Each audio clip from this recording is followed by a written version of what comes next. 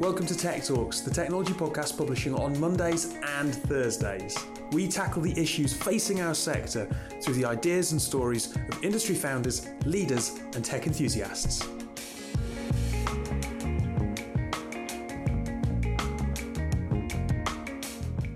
On today's podcast, we are talking to Tom McGillicuddy. That was a bit of a tongue twister. He is the co-founder of Ticker. But before that, let's have a quick chat with Jack, who's back from his, 9th holiday of the year.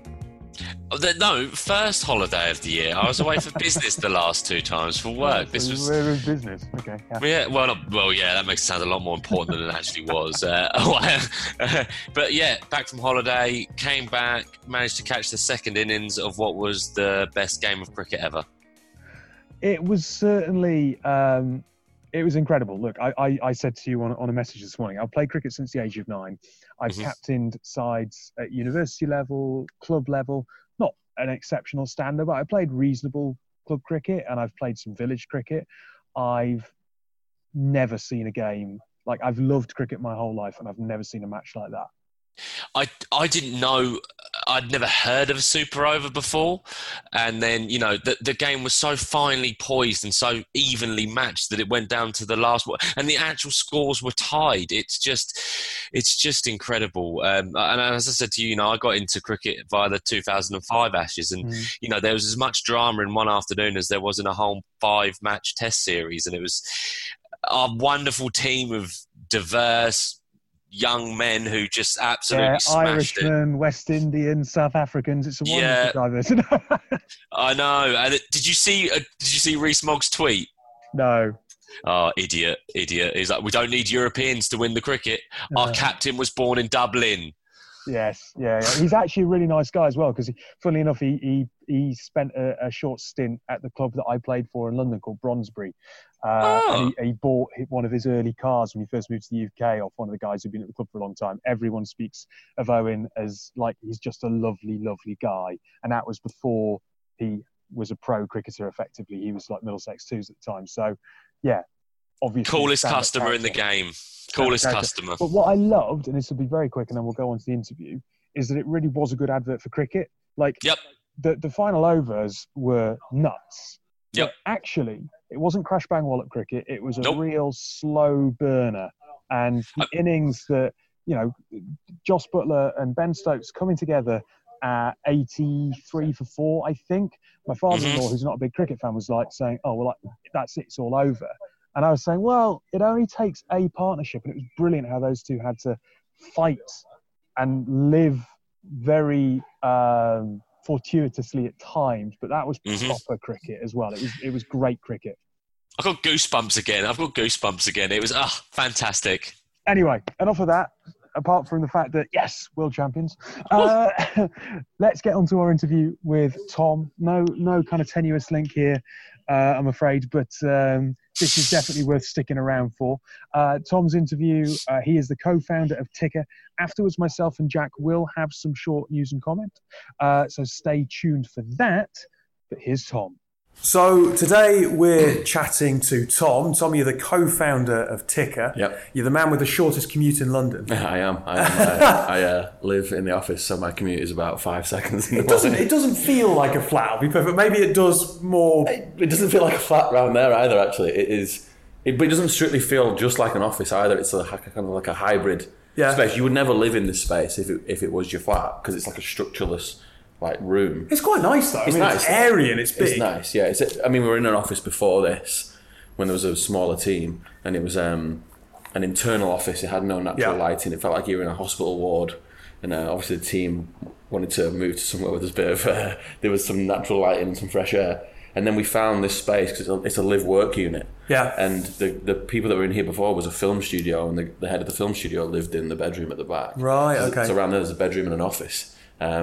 So, I am fine with it. I think most people would find it like living hell. We might come back to this because I think it's interesting, and especially given the trend, obviously, for co-working spaces and success of WeWork. It's interesting why you've made the choices you made. Yeah. Before we get into that, what is Ticker? So, Ticker is an impact investment app designed to engage first-time investors. And impact investing is basically investments made into companies to earn a financial return, but also to have a positive social and environmental impact at the same time. So trying to prove to people that you can do both. And we've specifically designed it for younger people who've never invested before, using impact investing as the tool, as the hook to bring them to invest because they feel more comfortable with it, because they kind of understand it, because it's framed in a totally different way. So you've got one other co-founder, Matt. Yeah, Matt Latham, yeah. Yeah, how do you know Matt? So Matt and I met on the first day of Barclays graduate scheme in 2011. We actually lived together for the first 8 weeks of our training program in Canary Wharf. And they put the two Northerners in a shared flat and assumed we would get along, and we did. Whereabouts in North is he from? He's from Liverpool. I'm from Wigan in Greater Manchester. So right. He's a Liverpool fan. I'm a Man United fan, but that's the only thing. Put it to one side for two occasions a year type thing. Exactly. So we met. We got along straight away, and Matt spent his 8-year career at Barclays the whole time. I left after 3 years, but we stayed in touch, and we were best friends before we started this. So that's helped. And how did the idea then come about? Because you've obviously got that shared experience from Barclays. Yeah. It's a jump going from, no. especially for Matt, if he's got an 8-year career. Yeah. I'm not saying that it's any less of a jump for you, but it is actually more of a jump for Matt as well, because he's married and has a mortgage and 2 kids. Right. So, and I don't have any of those things as well. So. But it tends to be that thing, isn't it? Once you get into a job and you've been there for a few years, it's quite difficult sometimes to make that jump. I think it is. I mean, I'll tell you the background of how it came about, but it was important for us to do it when we did it, because if we'd probably stayed there a year or 2 longer, we'd have been too tied in. Yeah. But I think the whole time that we were both in finance, I had in my back of my mind, and so did Matt, that at some point we'd do this. So we were saving money, and we were not locking ourselves into any like big mortgages or anything like that, because we knew at some point we'd like to pull out and do something. So we kind of always had it in our minds years before this became an actual fully formed idea. But how it came about was, so I left Barclays after 3 years, and I was initially going to leave finance altogether because I've kind of become disillusioned with what I was doing, and the climate became an issue that became prevalent to me for a reason that I really don't know.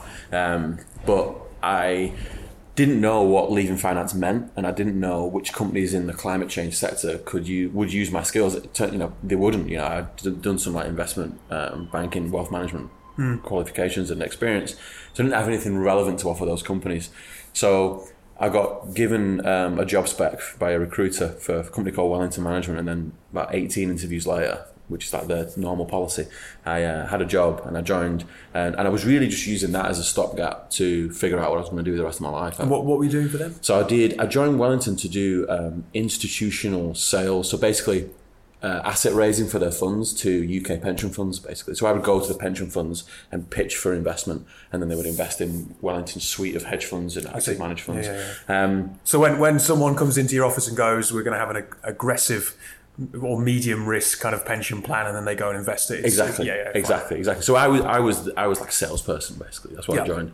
But when I first joined, a few days after joining, I met a guy in one of the lifts, a guy called Eric Rice, who was based in San Francisco, and he was visiting London.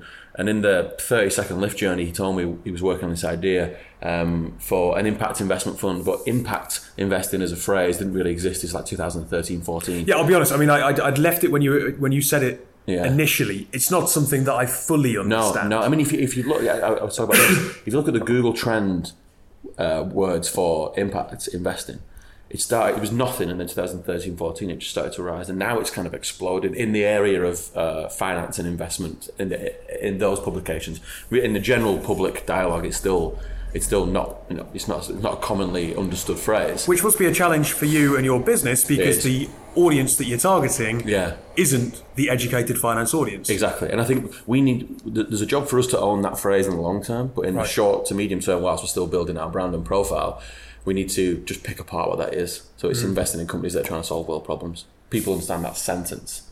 That means impact investing. So there's ways for us to communicate around it before that phrase becomes the established phrase that we are. So someone comes onto the Ticker platform. I assume it's an app? Yes, it is an app. App only at the moment, yeah. Right. Android and iOS? Android and iOS, yeah. So someone comes onto the platform, and then there's a list of companies that you guys have vetted that are going through a funding round that are have a positive social impact in some way. Yeah, well, it's not that they're going through a funding round. It's at the moment, and probably for a while in the future, it's publicly listed companies. So the fund that the story of me meeting Eric was that he told me about this fund he was trying to get off the ground. I then said to him, can I? This is what I want to do. It was the marrying of I care about the climate. I also have these financial services skills. Could I come and work with you in some way on this fund? And then what he actually needed in the interim was someone to find him some affordable housing companies to invest in. Right. But the companies in the portfolio were all listed global companies, so companies that have IPO'd and on the stock market. So that's we've taken that approach and created a retail user experience around it. So in the background, we've built portfolios of companies that are linked to the themes and issues that you've selected in the sign-up process. Okay, so I suppose the interesting point to pick up on first would be, how do you engage your potential users? Because there's so many different apps out there. There's so many different investing platforms. It's something that if someone's not overly familiar with in the first place, they're probably going to go to names that they've maybe heard of. So how do you get them onto Ticker and make them aware of what is on offer? Yeah, I think with us, what's distinct about us is we are focused on impact investing. And the reason why it captured me into that kind of investing was the narrative around it. So you are investing in areas that you already believe in, that you care about, and companies that are addressing problems that have some kind of connection to you. So everyone has a climate or social issue that matters to them. So we use a language that no other investment app has ever used before. So the general way of selling an investment app is it's easy to use, it's cheap, and you talk about risk and return. All those things are true with us still, but we talk about the issues and connecting your finances with what you believe in. I think it's especially prevalent to the generation that is our target demographic initially, because they're thinking about the material on the shoes, where the foods come from, and it's just an extension of that. It's, what is my money doing? Can I align it with what I believe in? That's the language that we use. So we talk a lot about user experience now in technology. It's obviously such an important thing where kind of technology, that UX piece where technology and marketing is converged, right? So how is that represented in the app? Can someone they invest in a company that's got some social good, and they begin to see how that might be helping the planet or helping that thing that they care about? That's the exact future of the in-app and out-of-app experience, is that someone will download the app, select the theme that they care about, and they enter the in-app experience, and they get sent a story of a specific company and maybe a specific family that's benefited from that investment. Right. So it really brings to life what they're doing, because we have something that we want to do that other investment apps don't want to do. We want to be totally transparent, because you can be proud of what you're investing in with us, whereas other investment products will hide it in the background because they don't really want you to know what's going on in the background. We are the opposite. We want you to shout about what you're doing because it's something you can be proud of. And I think that is the engagement piece. Our hypothesis is that people don't want their investments just to be sitting in the background, something they don't understand. I think if they were proud of it, they would engage with it, like they do with other areas of their life. So it's the understanding of the positive impact that you're having around the world that will be the in-app experience and the out-of-app experience and our entire brand in the future. So building a startup where you're living in house almost. How's that been kind of building the team? Because you're 16? 15 people at the minute, but you're split across London, you're remote, and you're Liverpool. Yeah.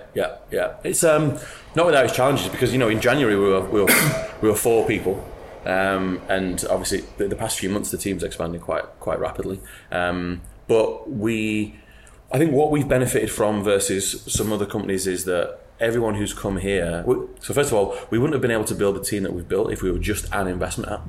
So people have taken 50-75% pay cuts to come and work for us because we have a social mission that they can attach themselves to. Have you looked for people with that financial services experience as well? Absolutely or is that not. Absolutely not. Okay. There's only 2 people in the team with financial services experience. It's Matt and me. Right. I think it's important that we don't have that, because I think if we had everyone from financial services working for us, we'd probably just build an app that appealed to people that had worked in financial services. Yes. Which is exactly what we're not trying to do. So every single piece of language that we use, every piece of design that we put in the app comes from a non-financial services person. So if they can understand it, our target user can understand it. I mean, it's great hearing you say people are taking 70% pay cuts to come here. Yeah. Mission and purpose are powerful. I get that. Yeah. Well, what are the other trade-offs though? Because you must have to offer either equity or flexibility. How have you thought about the culture, the environment to kind of go, yeah, look, we're doing some good, but at the same time, there's that trade-off, isn't there, between doing good and also looking after your family, looking after your finances. 100%. I mean, that is only those. We don't ask anyone to take a pay cut. Some people want to and can. Right. So not everyone can. We never go into a discussion with someone saying the only way you can come and work is if you take a 70% pay cut. It's never the case. Some people can afford it, some people can't. And everyone's entitled to equity. So something that Matt and I have been conscious of not doing or doing is, we don't want to recreate the things that we didn't like about the corporate world. Yeah. So ownership, literal ownership is exceptionally important to make everyone in the team an owner, because everyone's then fighting in the same way, pulling in the same direction. So we make everybody an equity owner of the company after a certain amount of time, after like a probationary period. It's very, very important. So even though there's a few examples of people taking huge, big pay cuts, that's like just a show of intent. Yeah. And it's our intent for them not to be below their market salary for more than a certain amount of time at all. Yeah. And everyone's aligned with equity. And then the culture is just radically different from the environments that we used to work in, because we believe we have exceptionally high goals that we're trying to achieve that you probably wouldn't have in a corporate environment. We also like to have a good time, which also you don't tend to find in too many corporate environments. So it's a fun place to work. It's a very happy team, but we need an incredible amount of output to achieve what we're trying to achieve. So if we can create an environment where people can do that, then that's what Matt and I's job is. Last quick question. You're obviously from the Northwest. I am. Does it matter to you whether you're seen as a London company or a company from the Northwest and championing the region, or is that just something that maybe other people attach to you?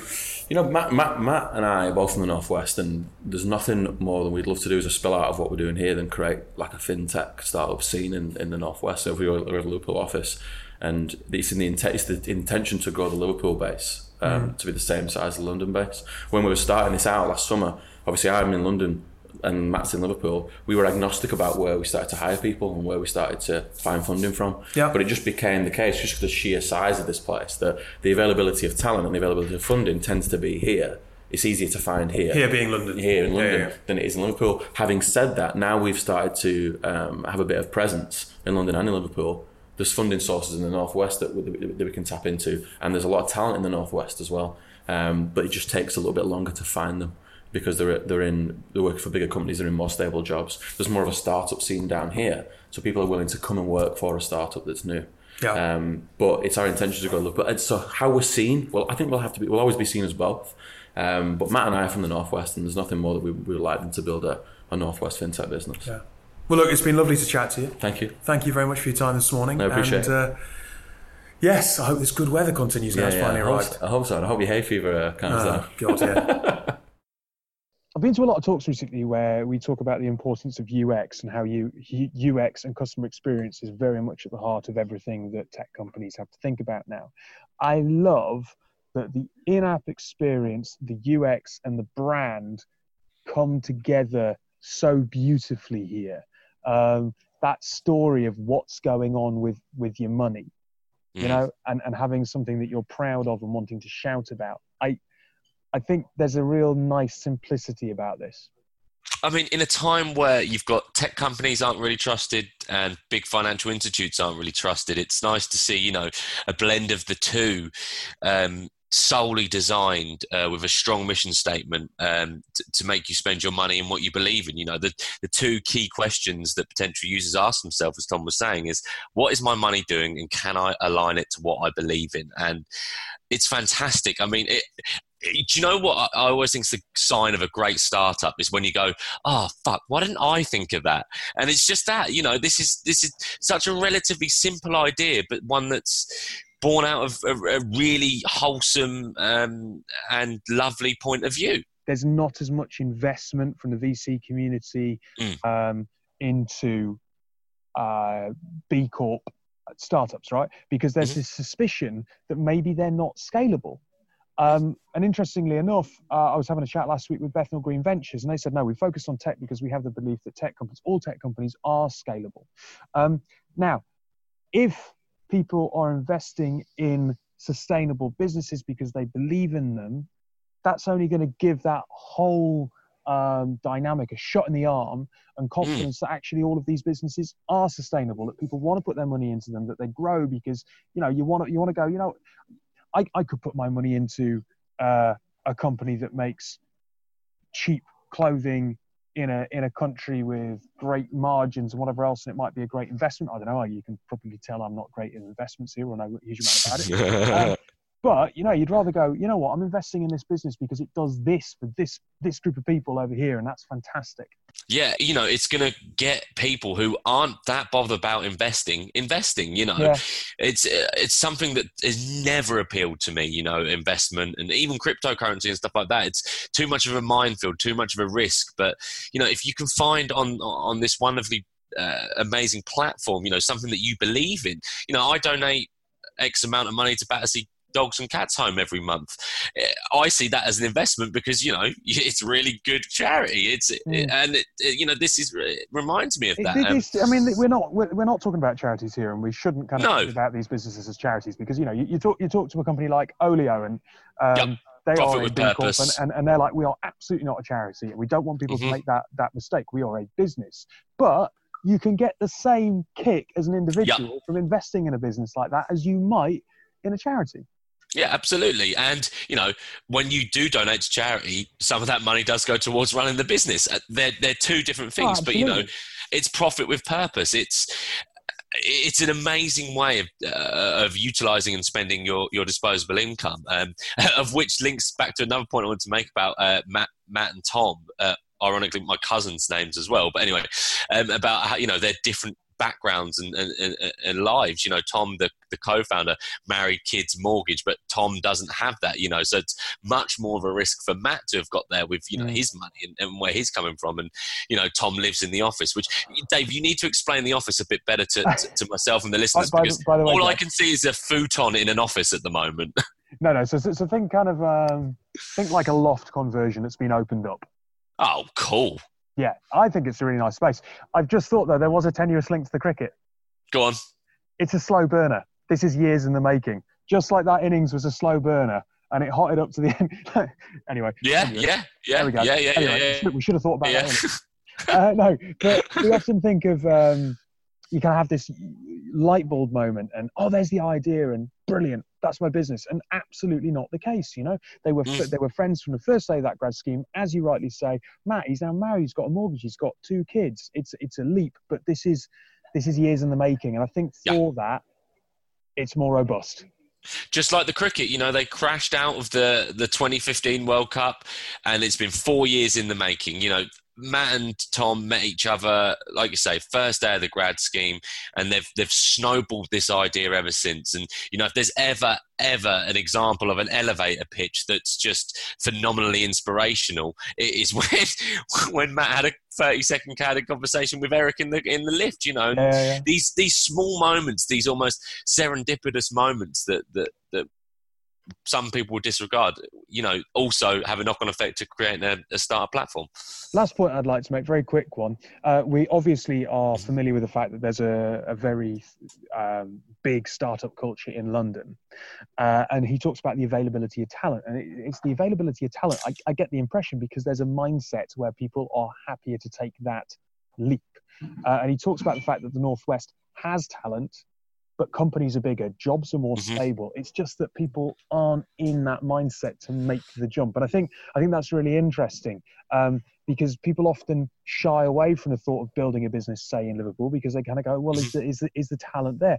Absolutely, it's there, but it's getting it into the mindset of people that these are exciting opportunities that they should take the risk to join and to help drive forward. And it's built into their culture. If you believe in the platform, if you believe in the app, you're going to get equity in that. So the risk is there, but the ticker is entirely built on belief. If you believe in a company, you can invest in it. If you believe in ticker, you can get equity to work there. It's a beautiful cycle of belief and hope and positivity. And and Tom made the point that I'd never considered before. The talent is up in the Northwest and Northeast, but they're in stable jobs. They're in these big corporations and things like that. And it's going to take anyone a bit of a jump and a bit of a push in the right direction to leave that hub and that security. But if you've got startups that are rewarding that jump in equity, then I think it's only a good thing. Yeah, and it's we need to give them a platform. We need to be vocal about there are guys out there and they're looking to hire people in Liverpool, and they've got this fantastic platform, and join them. Yeah, I mean, if only there was a podcast out there that was helping companies like this. Oh, wait, that's us. On that rather self-congratulatory note, let's have an advert break. Meta. And when we come back, we're going to be talking Amazon Prime Day. It's nearly the summer holidays, but school isn't quite out, because General Assembly, a pioneer in education and career transformation, specialising in today's most in-demand skills, have an offer for you. So GA offer a wide range of programmes in web development, data science, user experience design, digital marketing, product management, and lots more. And for you, for our listeners, they've got an offer of 25% off their classes and workshops by applying the code TechTalks25 at the checkout. There are some terms and conditions. They asked me to wrap them. Frankly, that's not going to happen. But I can tell you that the code is valid until August the 31st. And it's not applicable to GA's full-time, part-time or online circuit courses. Once the code's applied, workshop tickets are non-transferable. The discount code cannot be retroactively applied to workshop tickets already purchased or used in conjunction with other discount codes. One thing, as a former technology recruiter, I can tell you that there's a real shortage of some of these skills in the market. So, with all this beautiful weather that we're having, I reckon there are far worse uses of your time than getting down there and doing a bit of continuous learning. Right, Jack, thinking about sustainable investments and impact investing, should we be buying into Amazon Prime Day today? Oh, don't, David. Don't, because I've already got like £100 worth of items sitting in my basket at the moment. Rosie and I deliberate whether we should buy an iPad. But I don't need any of these things. But alas, the iPad, we're going to have a serious discussion tonight because we want one. Can you get it somewhere else? Like in Minnesota, for example, workers at an Amazon warehouse are planning a 6-hour work stoppage due to demand safer conditions, more secure employment. They're planning to protest outside the warehouse on one of the busiest fulfillment days of the year, joined by engineers from the Amazon Employees for Climate Justice group. I mean, it is this trade-off, isn't it? Mm-hmm. We talk about UX. We want convenience. Amazon does it brilliantly. And I am an Amazon Prime customer. Mm-hmm. Okay, so it'd be entirely hypocritical of me to sit here on this podcast and say don't use Amazon, because I do all the time. But maybe we should just pause and ask ourselves, should we? I think. I mean, it's an amazing thing when people band together to beat the man, to shove the middle finger up at injustice, and I've always got time for that. It's just one of those horrible things, we talk about within tech and within our lives now, convenience, and Amazon has become the most convenient tech company there is. You're talking about buying something and having it in your house the next day, and it's upsetting that people have got to the stage where they need to strike on Prime Day, but that's when it's going to work. That's when it's going to have an impact. And I just hope that they listen to their staff rather than replace them with robots. Yeah, I mean, look, so Minnesota we talked about. There's lots of protests planned in Germany. The Verge today have kind of likened it to, is taking advantage of the flash sale akin to crossing the picket line. It's kind of feel like that. Are we getting to this point where our relationship with Amazon is a bit like that? It's the dirty secret. Like, let's talk about sustainable businesses. Let's talk about tech for good. But I shop on Amazon. It's one of those things. The one thing I can do is I wish everyone who's protesting or everyone who's helping it the very best of luck, because this is basic entitlement that they're after. And I think. But then, should we be supporting them? Should we be saying, you know what? I am going to use Prime. Fine, but do I have to today and tomorrow? Dave, there's no right answer. Maybe I should boycott Prime Day, but then I'll be using Amazon Prime Video later to watch The Office on. So it's all this is the problem with big tech. It's got to a point now where it's too big to quit almost. And I saw last week Steve Wozniak from Apple, or ex-co-founder of Apple, saying get off of Facebook now. Get out while you can. And it's too late for a lot of people. Like Facebook is a means for communication, but it's also going to potentially sell all of our data to wherever. Question for the audience though, right? Last question to finish the pod on. Get in touch with us on Twitter @tech_talks and tell us what you think. Is this now too much of a dirty secret that you can't ignore? Should we be getting off Amazon? Tell me and Jack whether or not there are some alternatives out there that offer a comparable service that we can feel a little bit more, okay, I feel good about this, Yeah. And while you're at it, if anyone's not so good. if anyone's got any links to cheap iPads, send them over as well, because that'll make me avoid Prime Video. eBay, mate, eBay. No, I don't like it. I never look. This is my issue, but I've never trusted eBay. Well, look, as the article says, if you want to watch Fleabag and get free shipping at discount stocks, why shouldn't you? Well, that's the thing. It's convenient. Maybe sometimes there's a price to pay. Anyway, with that, Jack, we're going to see each other on Wednesday and Thursday, right? Yes. We'll record, and then I'll come down to Unbound. It's just what time that is. It might be after work. It might be a little bit early. It depends what time I can get away. I'm excited for Unbound. Obviously, Jack's going to not bother watching me on stage on Thursday. But if you're at Unbound on Thursday, 2:30, World Tech Save the World leads into that from that last conversation quite neatly. But until then, goodbye. Bye-bye.